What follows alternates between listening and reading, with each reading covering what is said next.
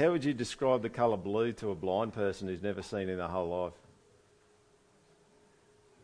If you found a tribe in the Amazon that had never seen reality in terms of Western reality or humanity, how would you convince them that a Mars bar is worth eating when they think it's just a brown stick?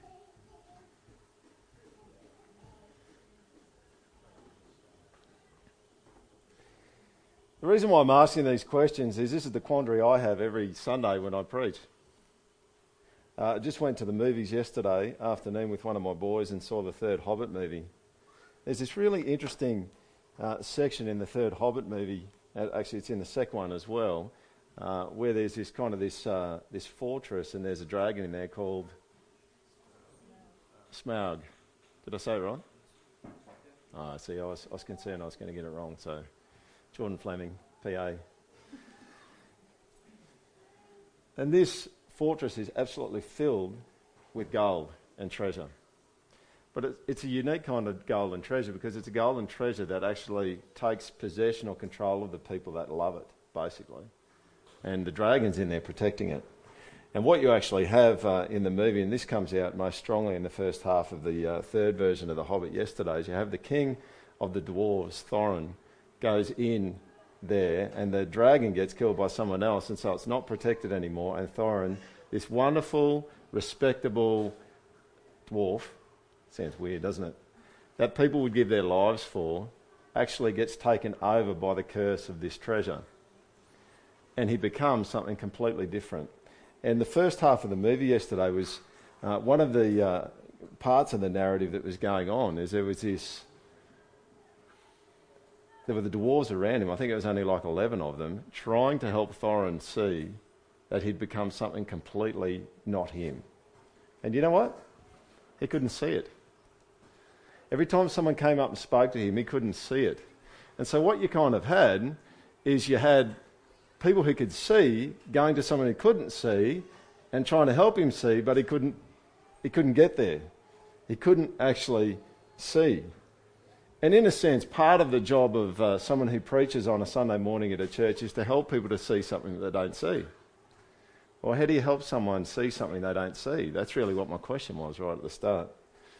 And in one sense, it's an impossible job because I can't actually help you to see things that you need to see. The really interesting thing is that we live in a culture that's absolutely bombarding you with things that they think that you need to see. They're bombarding you with things that they think that you need to hunger after and you need to have. In June last year, I was actually in Times Square in New York.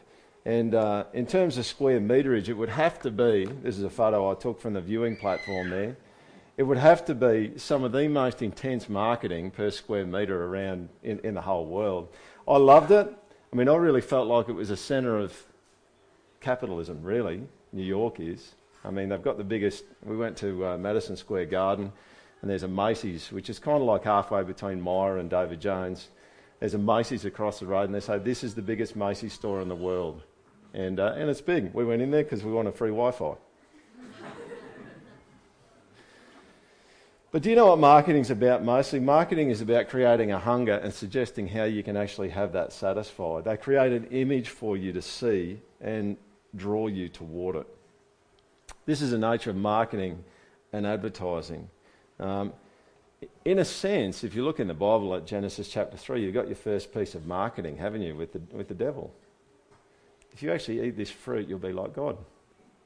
He creates a hunger in them, and they go after that for satisfaction. There's a study in the States that suggests that each human in the West, or in America it must have been, I think, sees an average of about 9,000 marketing images a day. Clive Hamilton, an Australian guy, wrote a book called Affluenza that came out a number of years ago, and he said this. He said, when we consider the amount of time children spend watching television, being exposed to marketing messages and the allure of those messages promising instant gratification, it is no surprise that parents, teachers and churches cannot compete. So you know what? You actually come to church this morning hungry and thirsty for something. You just do. You've come to church over the last week, you've been hungry and thirsty, and you've come to church today with a record over the last 7 days of the things that you've gone to be satisfied. John Piper makes this comment. He says, what we hunger for most, we worship. When God is the supreme hunger of our hearts, he will be supreme in everything. You see, every person wakes up every day with hunger, but human beings have an amazing propensity to self-medicate with food or just about anything. And I want to ask you this morning, my question for you this morning is, when you hunger, when you feel a need and you want to get that need filled, do you go to Jesus to get that filled, or do you self-medicate? You see, in John 7 verse 37, it says this, on the last day of the feast, the great day, Jesus stood up and he cried out, if you just pardon me because I'm going to do it how he would have done it, if anyone thirsts, let him come to me and drink. And he would say that to you today. And there's actually a thirst that you have that's not going to be satisfied by anything other than him. Now you can stick stuff in there. You can drink stuff. And here's the bottom line.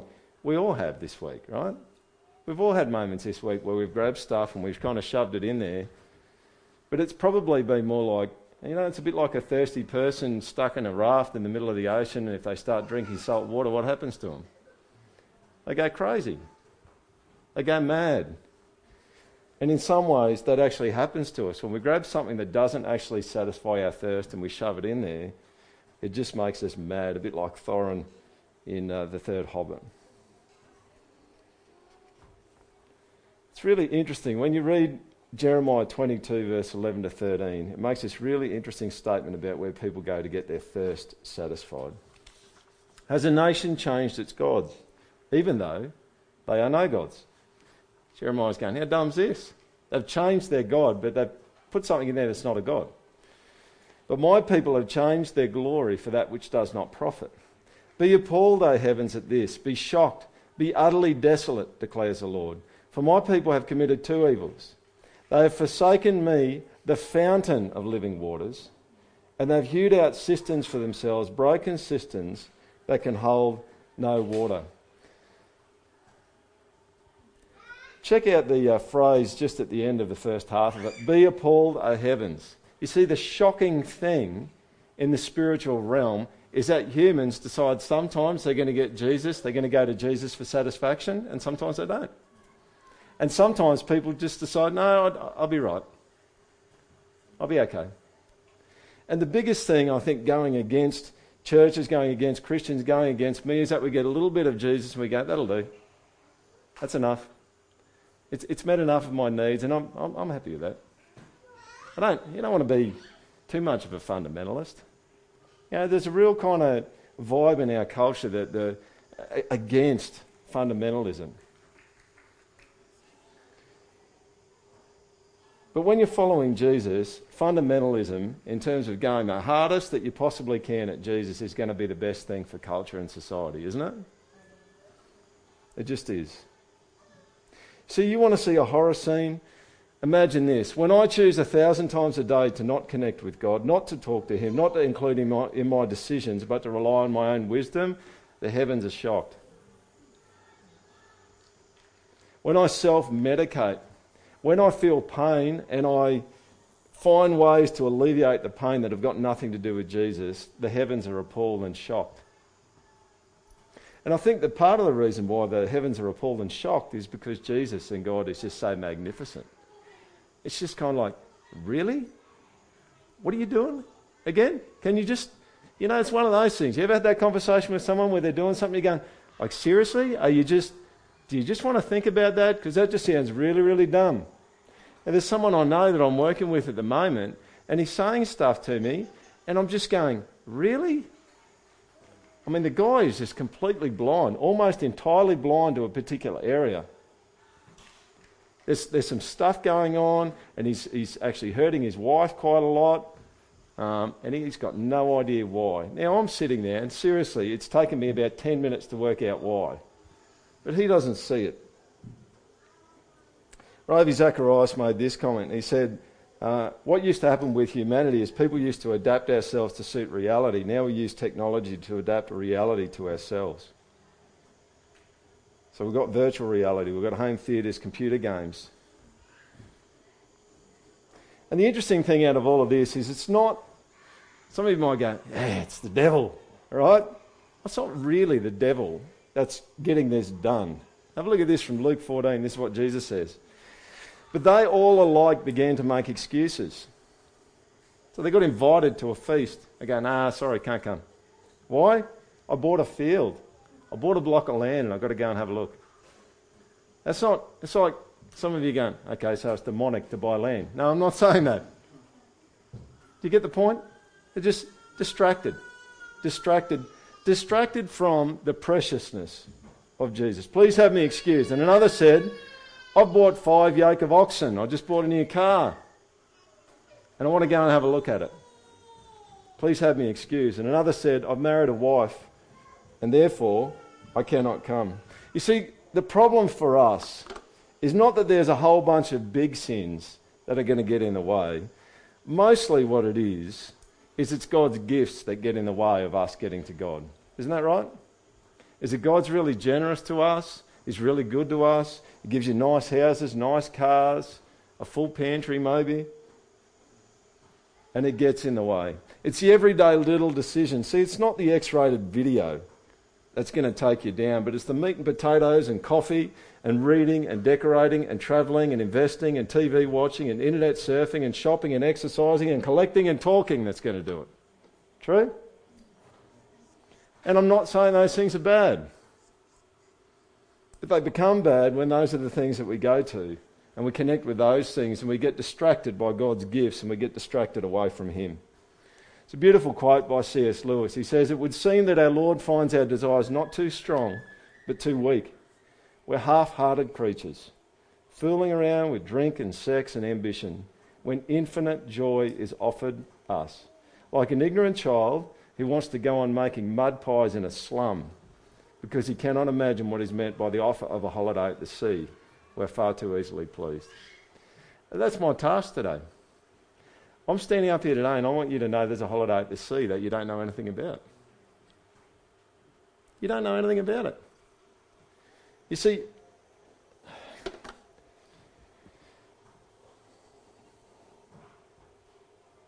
I hesitate to say this because there used to be some people in the project and we really liked them, but they kept count of how many times we talked about porn in the project. And I'm just going to talk about it for a minute. So if you tally it now, do you know if you go to a porn addict and you ask a porn addict what the height of love is, they're probably going to tell you that what they're doing is the height of love. They can't imagine that there's anything else that's even better than that.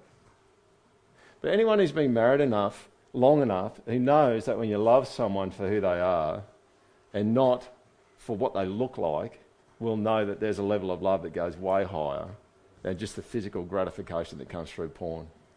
But here's the trick. You try telling a porn addict that. Get my point? Because they don't think it exists. And this is part of the problem, what Lewis is saying here, is he's just going, part of the problem is that the person, the kid in the mud puddle, doesn't actually believe that there is a beach. And that's kind of part of my task on Sunday mornings, is to stand up and say, hey, listen, there's a beach, and it's a really good one. And you want to get there, and you want to do whatever you can to get there, because it's so good.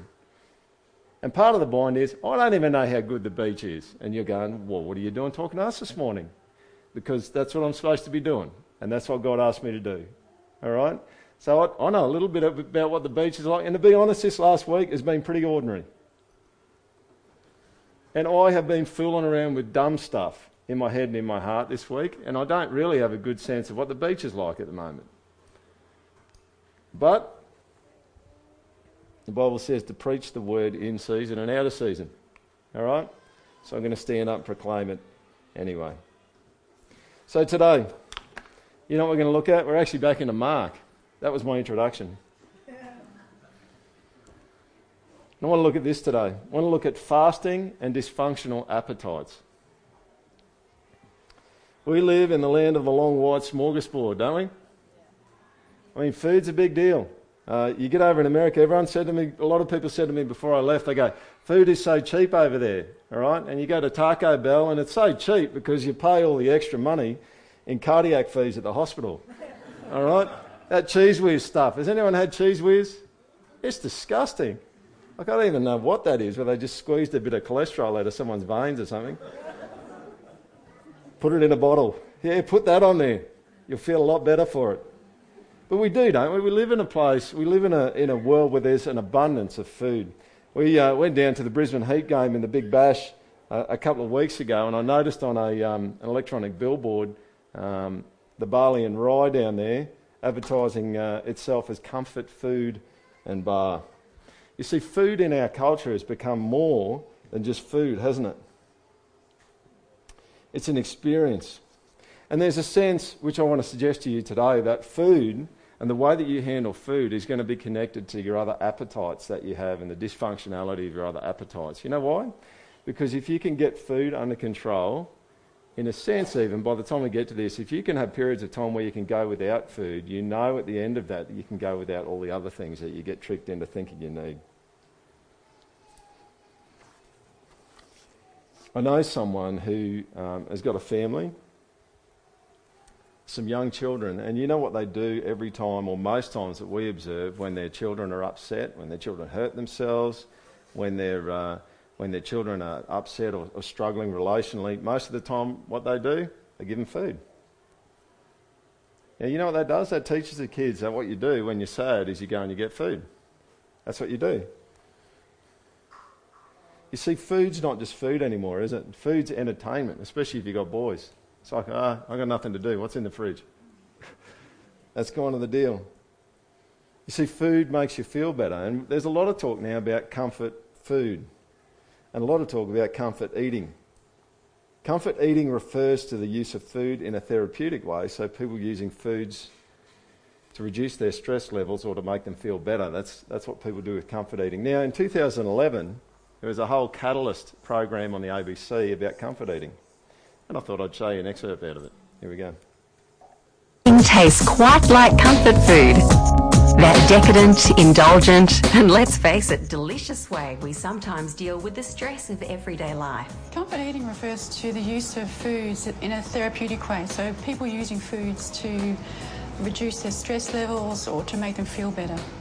Stuffing myself with anything that will make me larger will make me feel a lot better, yeah. Chocolate croissants.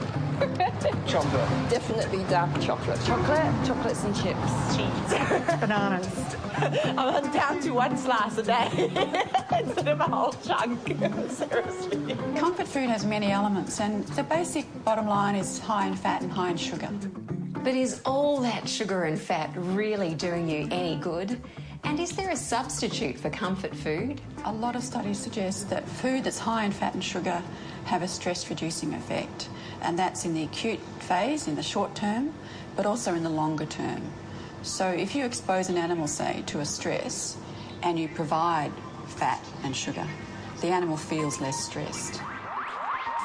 Exactly how comfort food does that isn't certain, but the evidence suggests it involves chemicals in the brain, like serotonin and dopamine, that influence our moods and our sense of reward, similar to the way that drugs of addiction also induce a sense of pleasure. So comfort food helps us relieve the stresses of daily living, but new research suggests that it may also have a role to play in helping us deal with the consequences of long-term mental trauma. Using rats, Professor Margaret Morris showed that the consumption of comfort foods can reverse the long-term effects that early life trauma has on the hippocampus, an important stress-regulating region of the brain. The hippocampus can undergo cell loss and effectively shrink when a person is subjected to abuse, neglect, or abject poverty. Early life trauma induces changes in the hippocampus, and of course, because early life trauma increases one's risk, at least, of things like depression, epilepsy, possibly psychosis, it's important that we understand how better to intervene, and that's really where our work's coming from. Needless to say, the benefits to the hippocampus did come at a cost. Our rats were obese. They had increased fat, they were glucose intolerant, they were pre-diabetic, so we don't want to promote this as a panacea for treating stress. It's obviously unhealthy to have a diet entirely of comfort food. So what's the alternative? Yes, you guessed it, moderate, regular exercise. we found that high-fat diet or exercise had the same mood-elevating effects. So one doesn't have to be extreme here. You could combine a little bit of comfort food, and regular healthy exercise is going to be beneficial to people. So we don't have to completely cut out the chocolate biscuits? No, I think the occasional chocolate biscuit is really important, and I think people need to have that release. It's a pleasurable experience. Interesting, eh? Now, I could make a whole bunch of comments about it, but the only comment I'm going to make is really this at this point in time is you can just see that comfort food's not just about food. It's about what food actually does. So I want to read Mark 2, verse 18 to 22. So if you've got a Bible, you can have a look at it there, or you can have a look up on the screen. I'm going to read and make a few comments as we go. Now, John's disciples and the Pharisees were fasting, not eating. He's teeing it up. And people came and said to him, to Jesus, "Why do John's disciples and the disciples of the Pharisees fast, but your disciples don't fast?" They should be doing what the other guys are doing, if they're good guys. And Jesus said to them, "Can the wedding guests fast while the bridegroom is with them? As long as they have the bridegroom with them, they cannot fast. The days will come when the bridegroom is taken away from them, and then they will fast in that day. No one sews a piece of unshrunk cloth on an old garment. If he does, the patch tears away from it, the new from the old, and a worse tear is made. And no one puts new wine into old wineskins. If he does, the wine will burst the skins, and the wine is destroyed, and so are the skins. But new wine is for fresh wineskins." There's two illustrations Jesus is giving there, and I'm going to go to the second one first. The second one is really, you can't kind of take something old and put something new with it. That's basically the big idea behind the second illustration. And I think what Jesus is actually doing here is he's saying, look, the way that you're actually going to fast post me is different to the way that people have done it in the past. Okay? I think that's what he's saying with the second half. I'm not going to spend a lot of time on it. I'm happy to talk with you later about it if you want to talk about it. But I think that's the guts of what he's saying. You just can't do it the same way. So in the Old Testament, when people would fast, they'd be bummed out about their sin. They'd be pleading for mercy. It'd be like David when he lost his son that was conceived by adultery after his son died. He fasted and he prayed. It has a kind of a pleading, kind of abasement kind of sense to it. I think Jesus is saying here that it's different post him. The fasting is going to be different. Well, the question is, hopefully in your mind, how's it going to be different? Well, let's look at his other analogy and let me set it up for you. Weddings. I remember a fella who I worked with at the school here. Both he and a couple of members of his family, like one of his daughters, I think, they were so kind of phlegmatic and laid back that they didn't kind of notice their birthdays as they had them, and it was just kind of over before they really started to enjoy it. So they instituted this family thing. They said, okay, birthday celebrations in our family go for a whole week. All right? Otherwise, there's these members of the families that they'd only just start getting in the swing of it, and it was over. Well, back in the day, in Jesus' day, wedding celebrations went for a week. That's what happened. You partied on for a whole week. So you imagine, you go to the wedding ceremony, for example. Let's just say, for example, the bride and the groom, they make their vows to one another. Then you go to the party, and it's meant to go for a whole week. It would look really, really dumb if you went to that party and you didn't eat, wouldn't it? That's what you do when you go to a wedding. I think it's probably been since time immemorial that when you go to a wedding party, you eat. All right? And Jesus' first miracle was at a wedding party because they ran out of wine, I should say. So you party and you eat. Now, can you imagine? I mean, the first thing is you're not going to go there and not eat. But I'll tell you what, if you went there and the bridegroom left halfway through the week, you're probably not celebrating anymore at that point. True?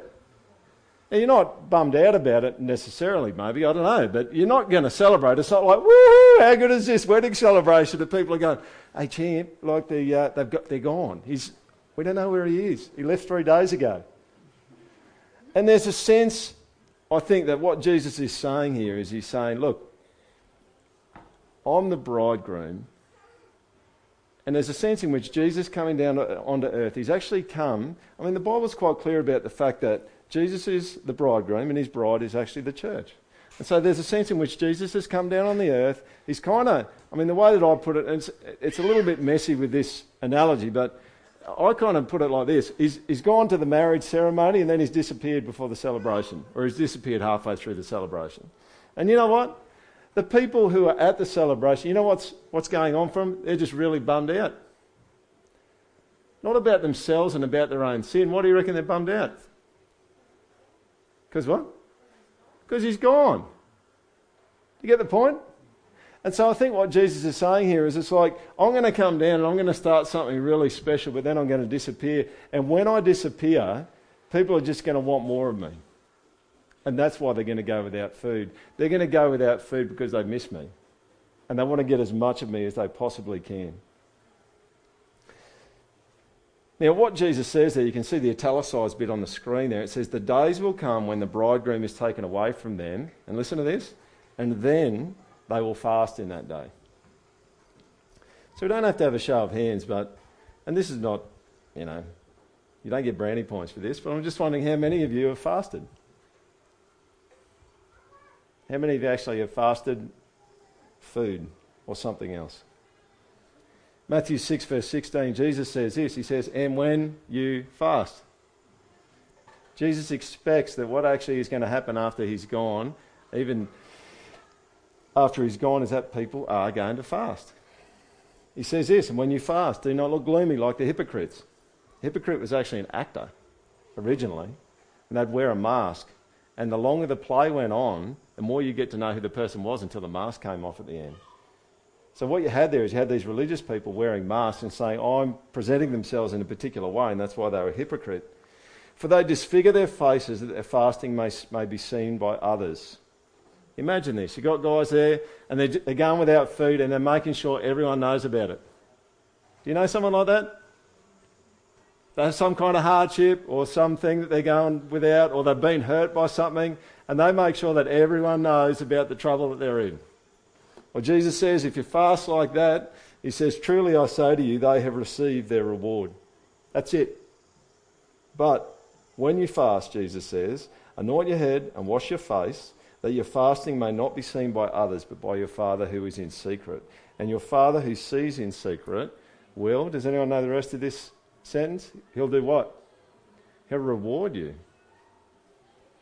Now, those of you who were here when we went through Hebrews, anyone who comes to God must first believe that he exists and that he is a... What does that verse say? Hebrews 11 verse 2. Anyone know it? He is a rewarder of those who diligently seek him.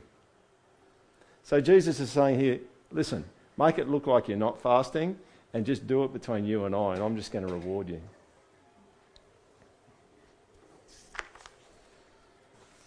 You see, the Old Testament way of fasting was broken-heartedness over sin. There was danger. There was a deeply longed-for blessing. It was really something that you did when things were not going the way that you wanted them to.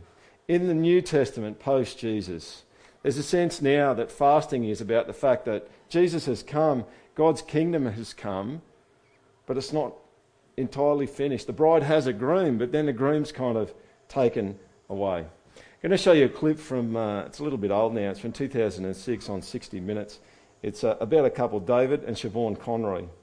And basically in the early 30s, Siobhan was diagnosed with MS.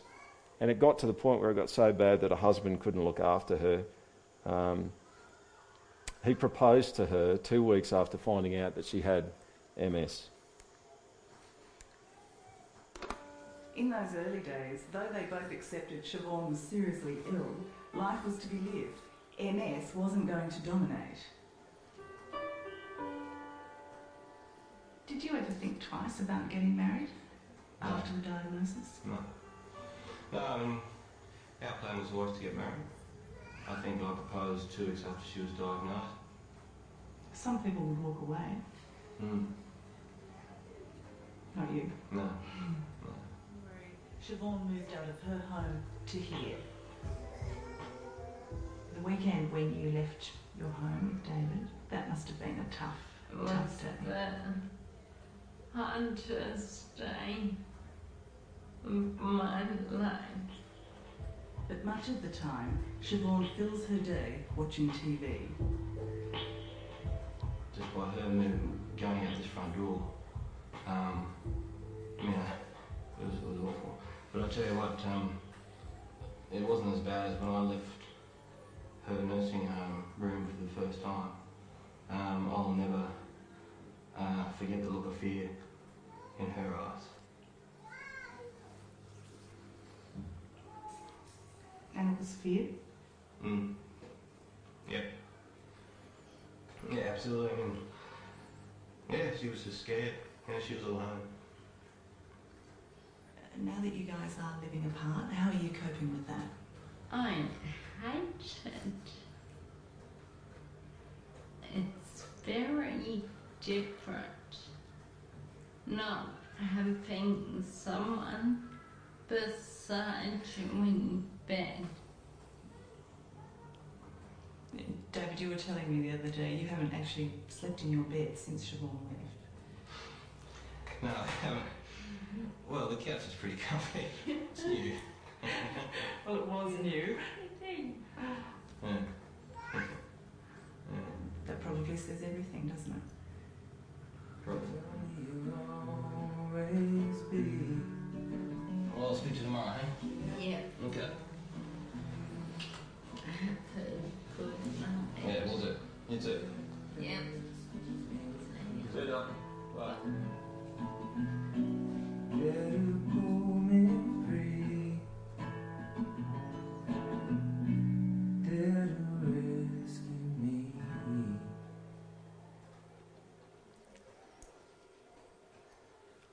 I think that's a good example of why Jesus is saying you're going to fast. Because he's gone. And you really like him. And you desperately want him to come back. But you're desperate to get as much of him as you possibly can. It's about love separated. You see, Siobhan said she's now scared all the time of everything. And you know when you watch the full interview that he feels every bit of it. She says she hates being apart from him. He says he hasn't slept in their bed since she left, only on the couch. That's a bed fast, isn't it? At one point in time in the story, she told him to leave her so he can have all the things in life that they'd planned to do together. He just walks away and he says later, I never had that conversation. See, that's love. And it's love separated. And I think this is what Jesus is saying in Mark. Is he's saying, you're going to fast because you desperately want me. You're going to fast because you love me and I'm going to be taken away from you. Now, is he still here kind of in spirit, in the Holy Spirit? Yes, he is. But there's a hunger that's going to come that's going to cause you to fast. And I want to ask you, what do you think actually tests the contents of the heart best?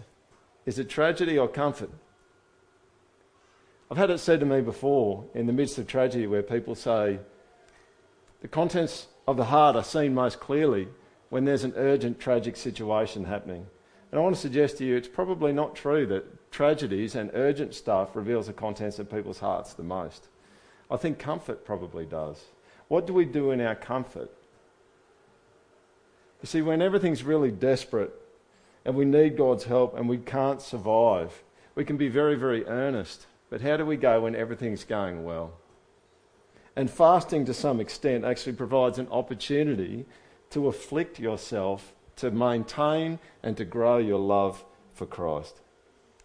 Richard Foster says this, he says, more than any other discipline, fasting reveals the things that control us. This is a wonderful benefit to the true disciple who longs to be transformed into the image of Jesus Christ. We cover up what is inside of us with food and other things. Foster's suggesting that fasting is a really, really helpful tool for you to work out what really is controlling you. Because you know what? If you can do without food, you can do without other things as well. Now, those of you who know what's written in the books of Moses, remember that it actually says to the Israelite people in the wilderness, I think it was, it said to them, God brought you out and he let you hunger to teach you that man does not live by bread alone, but by every word that comes from the mouth of God. And Jesus quotes that. You see, fasting embodies that we live on God, not ultimately upon food. You see, fasting keeps us repeatedly asking the questions, do I really hunger for God? Do I miss him? Do I long for him? Or am I becoming content with his gifts? And I wonder for you, how are you planning to deal with that addictive sin? The roller coaster of distance, the guilt of separation mixed with the delight in distance. You see, sometimes extreme measures are needed to cultivate an appropriate hunger. You see, New Testament post-Jesus fasting is not a fasting out of emptiness, it's a fasting out of fullness, but a desire for more fullness. You don't fast to get a taste of something after Jesus has come. You fast to get more of a taste. You get the difference? It's like you've got a bit of Jesus and you're just going, this is amazing, this is so good. I want to accelerate, amplify, blow this thing up as big as I possibly can. It's a hunger of homesickness for God. You see, either physical appetites are lost because homesickness with God is so intense, or homesickness for God is threatened because physical appetites are so intense. So I just want to run through a couple of characteristics of Christian fasting. It's a strategic weapon against sin and hunger for the world. I know that I've had it in my life when I've fasted. When I fast, I get to a point, I've gotten to a point in my fasting before as I kind of go, I think, ultimately I do need food, but I get to a point where I just think, I don't think I need food in the same way that I thought I needed food. I actually think what I need most is Jesus. That's what I need. So it's really strategic. And there's something about food. Now, you don't have to fast food, and I'll get to that later on, but there's something about food that tends to be particularly unique in terms of what it does to the appetites. Because food is about survival, right? And that is a dramatic statement in Deuteronomy, I think it is, where it says, man shall not live by bread alone, but by every word that proceeds from the mouth of God. It cuts right to the heart of what we think we need to survive. Christian fasting is willing to go without anything to preserve the sweet longings of our homesickness for God. Is that true? I believe a lot of you have got a homesickness and a longing for God. And fasting's kind of saying, I'll go without stuff to get that even stronger and to get even more of Jesus. You see, the issue is anything and everything that is or can be a substitute for God. It could be media, mobiles, technologies, shops. But as I said, food has an incredible effect. I was once in a community group and we did a 7-day media fast. And I know, I hope he doesn't mind me talking about it. He's not here today, but I remember talking to Wes Hitchke. Wes Hitchke in the church here did a media fast as well. And you would not believe the clarity of mind that you get after 7 days. So we didn't read any brochures, we didn't play any games, we didn't get on the internet for anything other than it was strictly work. We did emails that were based on work, none of all the crappy ones that kind of get sent to everyone. No TV, no movies, and just clean. Now, the first thing you notice when you do that is you notice how much more time there is in a day. All of a sudden there's 36 hours in a day. But what happens after that? I mean, people often come up to me, especially in the school, and kids go, how do I know what God wants me to do? Well, you probably just got to shut a whole bunch of things up. And you'll be surprised at the clarity that you'll have at the end of 7 days of not consuming any media at all. Yeah, am I saying media is bad? No, I'm not saying media is bad. But media is bad if it stops you from hearing from God, right? Is that true? You're all getting a bit quiet. Am I beating up on you too much? Is it okay? Well, this is good. Like the end point's really good here, right? You go without the stuff to get God. See, this is what you see in Philippians 3 verse 8. Listen to this. This is a good fasting attitude. Indeed, Paul says, I count everything as loss. Because of what? Because I'm a sinner and I need to repent? No, because of the surpassing worth of knowing Christ Jesus my Lord. See, Paul was a lot better at it, but he was in a similar boat to me. How am I going to get these people to see how good this stuff is? How am I going to get Thorin to see he's in completely the wrong place? How am I going to get you to see how good God is? For his sake I've suffered the loss of what? Say it. Louder. Say it. All things. See, that's the fasting attitude for a Christian. It's just like, no, Jesus is better. And if I'm getting tricked, I need to take some drastic action. I'm going to stop being tricked because I know that he's better than all things, and I'm happy to suffer the loss of all things and count them as rubbish in order that I may what? Gain Christ. It's not emptiness. True? It's fullness. It's good. So, I'm going to read a couple of scriptures and hopefully it might awaken your hunger. Let's just see how we go. First one.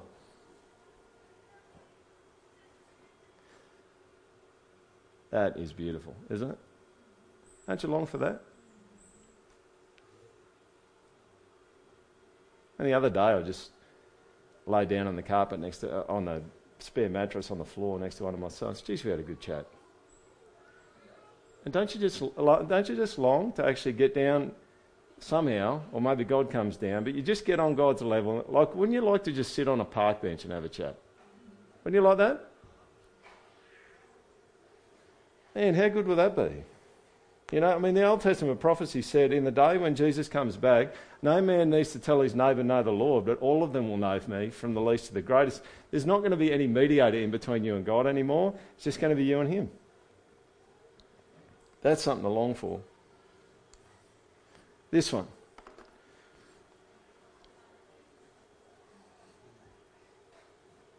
Now, you can read that and you go, yeah, well, that's when Adam and Eve blew it in Genesis 3. But I don't just see the blowing it bit in Genesis 3. I see he's just going for a walk in the garden. That would be a good walk to go on with him, wouldn't it? Yeah. Like in the Garden of Eden, he's just kicking back. He's just, oh, that's nice. Just having a walk around in the cool of the day.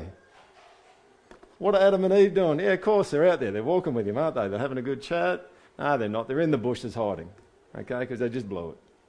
But you know, that's where it's all going, right? It's all going to the point where you're going to be able to go for a stroll with him.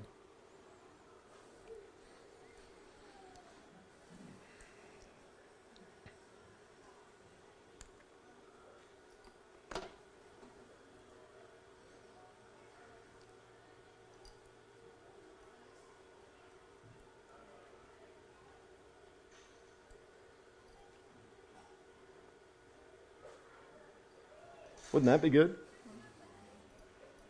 Exodus 34:29. Moses did not know that the skin of his face shone because he had been talking with who? With God.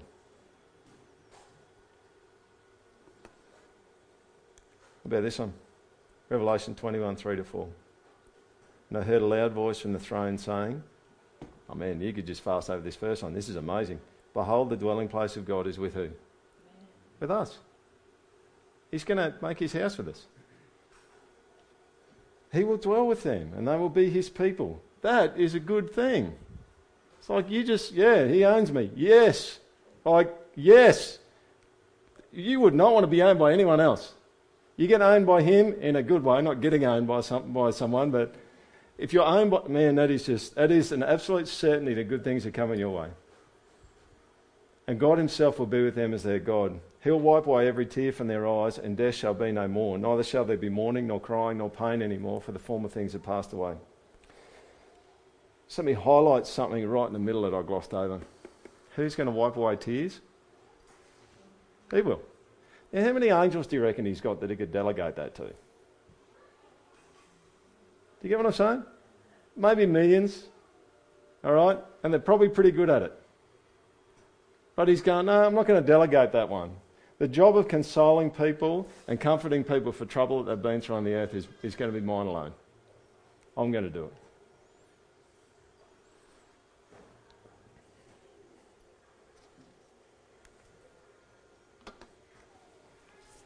Revelation 19:9 and 11. He's inviting you to dinner. It's going to be one heck of a dinner. This is like free load on Jesus for eternity. Blessed are those who are invited to the marriage supper of the Lamb. Then I saw heaven opened, and behold, a white horse. The one sitting on it is faithful, is called faithful and true, and in righteousness he judges and he makes war. Why have I put that in there? Because we all like the fact that the cavalry's coming, right? True? And he knows we live in a world where we need the cavalry to come. I mean, overquoting Lord of the Rings, second Lord of the Rings movie, Battle of Helm's Deep, when all is lost and the guys have gone out thinking they're going to get worked over, who comes over the hill? Gandalf, with an army. And what's he sitting on? Well, he's sitting on a white horse, isn't he? Sounds a lot like this. Okay? See, we live in a world where there's a lot of people think it's cool to beat up on people and kill people, and one day someone's going to come who's actually going to square everything up and no one's going to be able to beat him. And you know what he's going to do after that? He's going to take you off to dinner. That's what he's going to do at his place. That would be cool. All right? Now, you go to that dinner, and you know it's going to be the finest affair. What was said about the wine at the first miracle of that Jesus did? What was said about it? Anyone know? Kept the best until last. Well, you know what? The last is going to be the best. That's how he does it.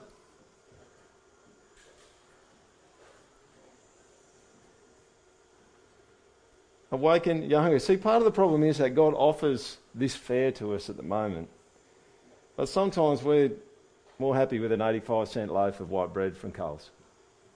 Aren't we? I remember reading something from John Piper where he talked about the struggle of preaching and how he feels like most Sundays he's got to get up and convince people that have been stuffing themselves with white bread all week that there's a smorgasbord that's beyond their wildest dreams for them. Now that sounds a bit negative because I think a lot of you're at the table, you're at the smorgasbord table, but probably if you're anything like me, you're on a swivel chair.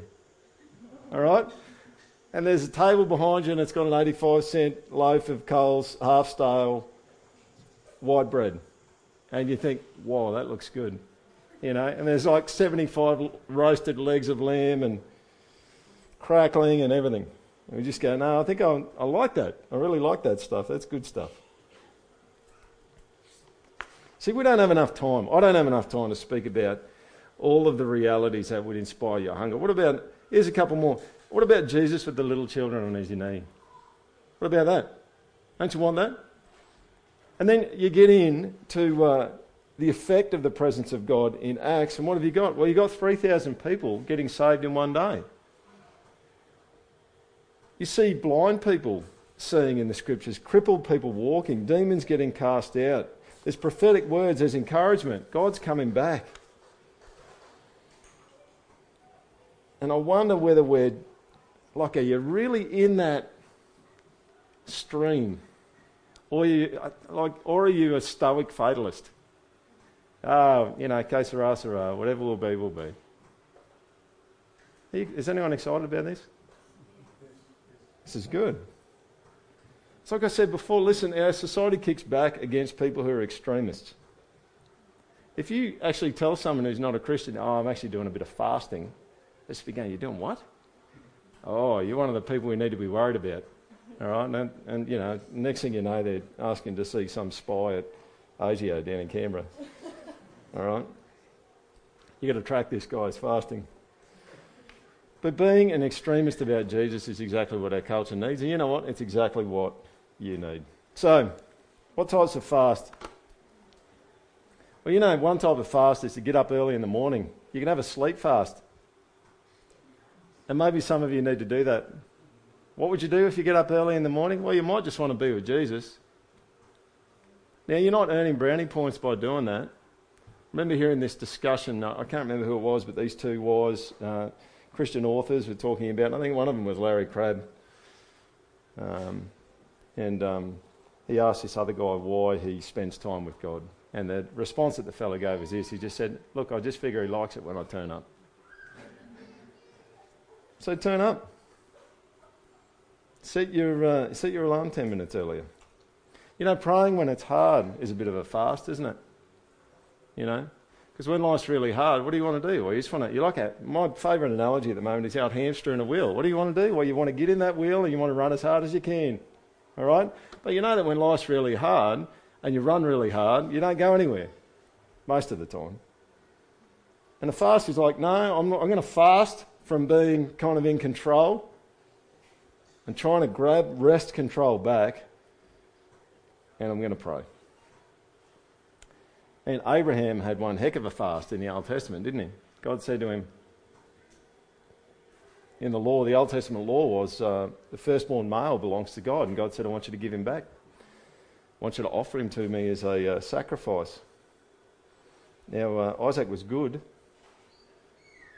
and he was prepared to do that fast. He expected God was going to raise Isaac from the dead. I've spoken about a media fast, but I think fasting food is particularly unique. Now, obviously, if you're here today and you've got a medical condition or you're pregnant, I mean, I'm just leaving it to you to deal with all that sort of stuff, all right? If fasting's just, if you're going to pass out and land on the floor and someone's going to have to dial 000 because you've got some blood sugar thing, this is not a legalistic thing. It's like you've got to go and do this. Just use your judgment. Like if you're a diabetic and all that sort of stuff, like be smart about it, right? Find something that you really love that you keep going back to all the time and fast that. Look, I'll be honest with you, I mostly find that fasting is embarrassing. Because what I find is I just end up, and maybe this is just me, I end up thinking about food all the time. And you know what? It's embarrassing because I actually realise that in those moments, I actually love food way more than I love Jesus. Now, you might have heard people talk about fasting before, about it being, it kind of sounds like leverage, like if I fast, God has to do it. It's like an arm twist. It's not an arm twist. That's not how it is. You do need to be in the scriptures. Some people would ask things like, do you need to be in prayer all day? Is that what you're supposed to do? Or you know what I do? This is all I do. And this, other people have got good ways of doing it, so I'm not saying you have to do it my way, but I tend to find that if I pray every time I think about food, I'm praying a lot when I'm fasting. That's just it.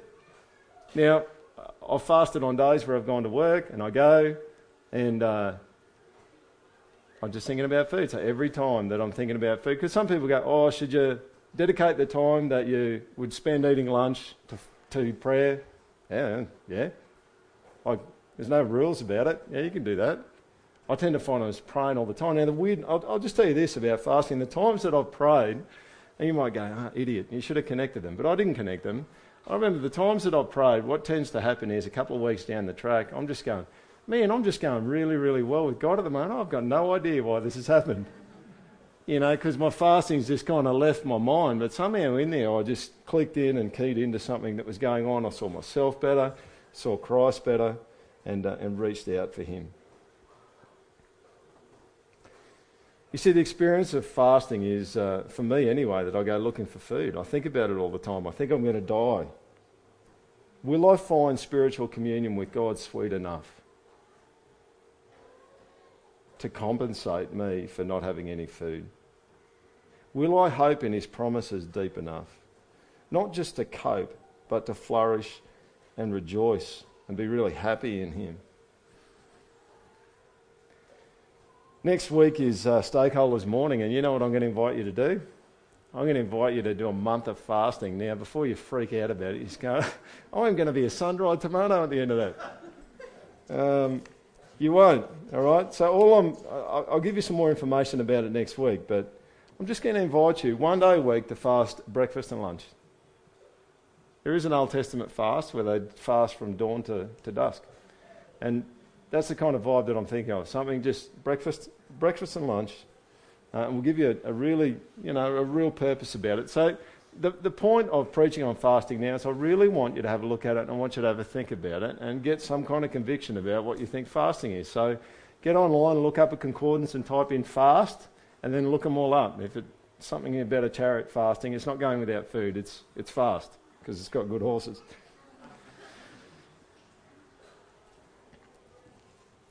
You see, a deeper walk with Christ means that you're hungrier for him. You're more homesick for heaven.